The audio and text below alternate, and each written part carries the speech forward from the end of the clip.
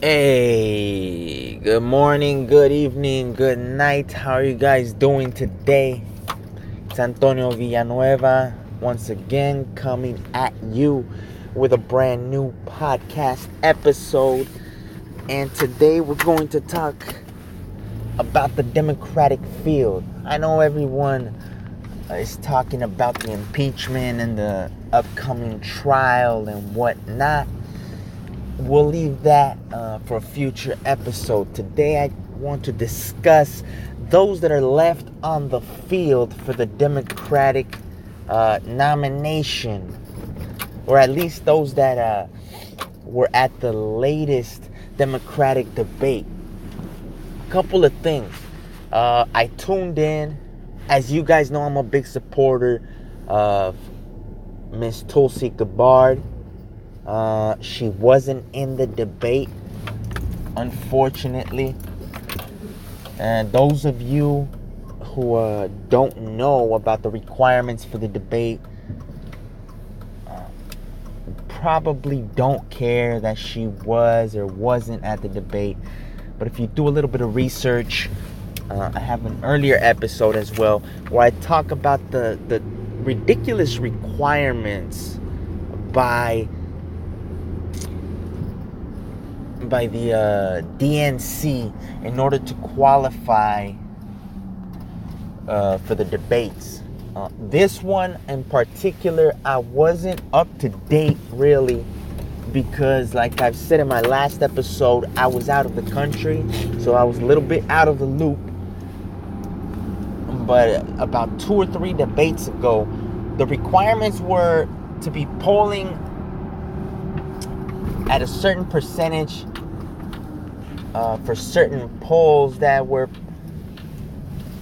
obviously media controlled. I think it was an ABC News poll, and it might have been like a CNN poll or something like that. And those are easily manipulated. Who's to say what people they ask their opinion of? Who's to say what demographics, what locations of the people polled were being considered? We don't know these things. So I'm always going to be a conspiratorial guy when it comes to the DNC and their nomination of a candidate. And if you think I'm being an idiot for that, I just need to point you towards the 2016 nomination. We all know the shenanigans that happened. CNN forwarding questions to Hillary Clinton. Well, actually, that was for the presidency. Actually, might have been for the nomination too, for the DNC nomination. One thing for sure, though, DNC colluded to oust Bernie Sanders so that Hillary was the nominee. Unfortunately, Bernie had no spine, rolled over, and didn't complain. So, I mean, for all you Bernie supporters, for all of you Bernie fans, for all of you Bernie or bust people, just remember, when Bernie got stabbed in the back, he played nice, rolled over, and didn't make a fuzz at all. Zero. Not a peep. Not a squeak. And that's not something I want from a leader of a nation. But that's neither here nor there. What I want to discuss today is the fact that I tuned in to this latest Democratic debate. The date is January 16th. So this debate was, 3 days ago, I believe. And I tuned in for about 10, 12 minutes, maybe at most, with the intent of watching, because it was a big deal for me. I mean, this is like the biggest soap opera going on. Politics right now. Mr. Trump has just exploded the potential to be a celebrity as a politician. I mean, he did come in as a celebrity prior to being a politician, so that helps him. But as like I was saying, I tuned in for a few minutes. I don't even remember. I think it was Mrs. Warren who was speaking. I don't even remember what she was talking about. Mrs. Klobuchar might have been the next one speaking. I don't even recall what I think they might have touched on Iran. But my main point is this. It's a new era. It's a whole new era. I compare this era, and I think it's a beautiful analogy to compare this era to the Nixon era. No, not the Nixon era. I'm sorry. Nixon was the other candidate in the running. But I compare this era to when TV became popular.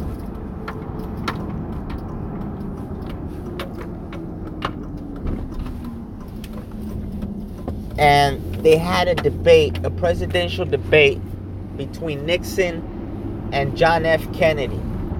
It was a whole new ballgame. John F. Kennedy, with his good looks, his sex appeal and whatnot on TV, just came out more presentable,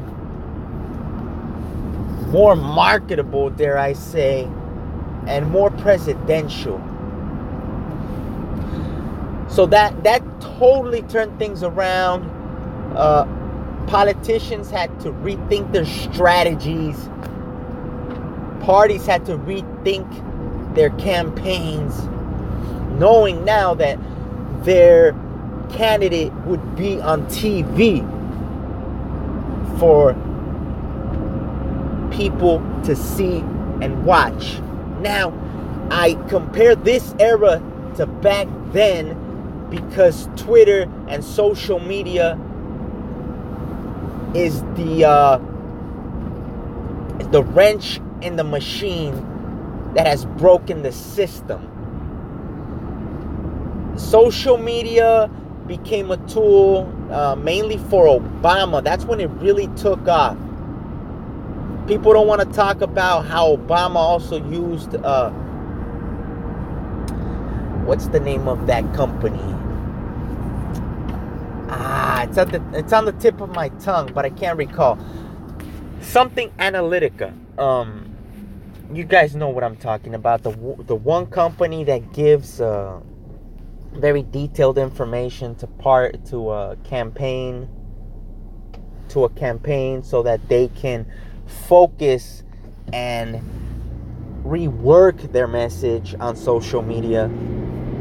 And then there was this whole hoopla after people found out that Trump also used it. But like I said, Obama was the first one, so that's neither here nor there once again. So Trump, though, is the one that took it to another level. I don't know who got into his ear. I don't know who from his team let him know Twitter, social media, Facebook, etc. is a powerful tool that you can use to write your narrative. That's the important part right there, to dictate your narrative. Now, Mr. Trump has become a master social media user. Of course, mainly Twitter. And that changed the ballgame. There is no other politician on the Democratic stage right now that has the same presence on social media, the same pull on social media. There are some outliers like Andrew Yang, he's very, very unique. He has potential, but I hate his policy. I hate his UBI platform. I mean, that's pie in the sky dreaming right there. The universal basic income thing, that's not gonna work. Wouldn't work. Just wouldn't work.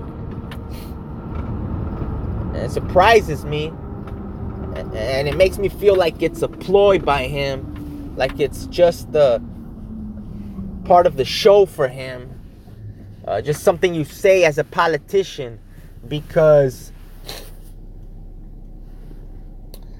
he's a businessman, so he knows that giving money out to people without anything in return doesn't empower people. It entitles people. So that's my big knock on him, but he's pretty unique on Twitter.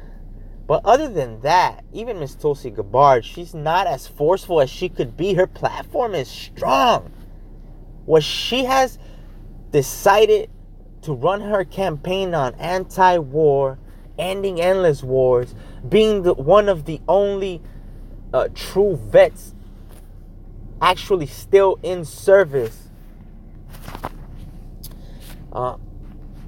She could be more forceful. She could be a lot more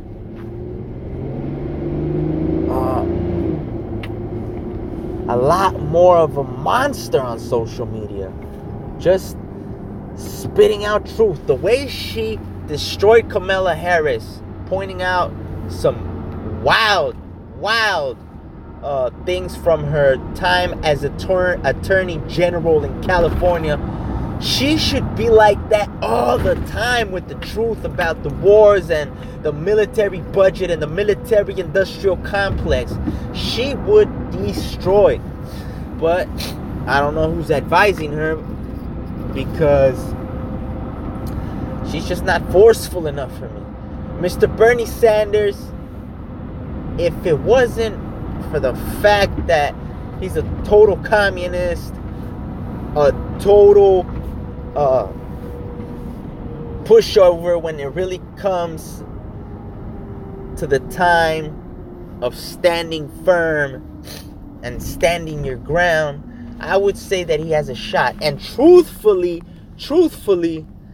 on stage, his vigor, even at his age, might have a 1 in 20 shot against Mr. Trump. But there's nobody, really. There is nobody on the Democratic stage that I saw that could put up blow for blow on live television for the whole nation to see against Donald Trump. You see, Donald Trump is not going to hold anything back. A. B. Donald Trump is funny. C. Donald Trump does not care. He does not care what it takes to win. He will say whatever it takes to win. On top of that, I think he really does love America, does want the best for America, wants to put America on top in all facets of the geopolitical spectrum. And I just don't see anybody with the it factor. Even when you look back at the debates back in 2016, Hillary Clinton was well-spoken, smooth, years and years of experience, polished for the moment, and Trump took her down. It was not easy. It was a very, very close vote, but Trump took her down. Now, in this day and age, I don't see anybody being able to put with the riffing, with the jokes, with the derogatory comments, veiled in comedy. Mrs. Elizabeth Warren will get destroyed. Biden, he's not even in consideration for me. If the DNC really wants to push Biden as their guy, they are in trouble. Hillary Clinton was 3 times the candidate that Biden is. Hillary Clinton, regardless of her health issues and whatnot she was going through back in 2016, she was 3 times still more in tune and on the ball than Mr. Biden. So, I'm a libertarian. I have no horse in this race. I have no fighter in this fight. But I'll tell you one thing. I don't see anybody taking Trump down right now. That's why I feel this whole impeachment ordeal is getting pushed so hard. That's why all the DNC, all the Democratic Party wants to do is focus on destroying Trump's image. When in fact, it's just invigorating Trump's base. And that sucks because you're turning off people that really want true change and you're pushing them to not vote. I didn't vote in 2016 because the DNC chose Mrs. Hillary Clinton as their nominee. Man, at this point, really they need someone like Oprah. Michelle Obama has a legit shot, I believe. She has a pretty strong character that I think could really jab and punch against Donald Trump. So I think the DNC really needs to think about their strategy, really needs to focus on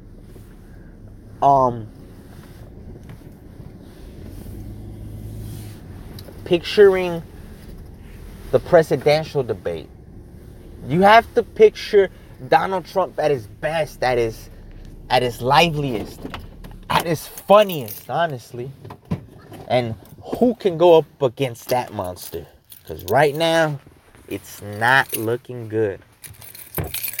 Any comments, questions, jabs, hateful and spiteful things to say to me, you can look me up on Twitter at Tangents Reveal. All comments of any kind are welcome. I thank you for listening. You guys have a wonderful day. Stay positive. That's the only way to get through the day. God bless.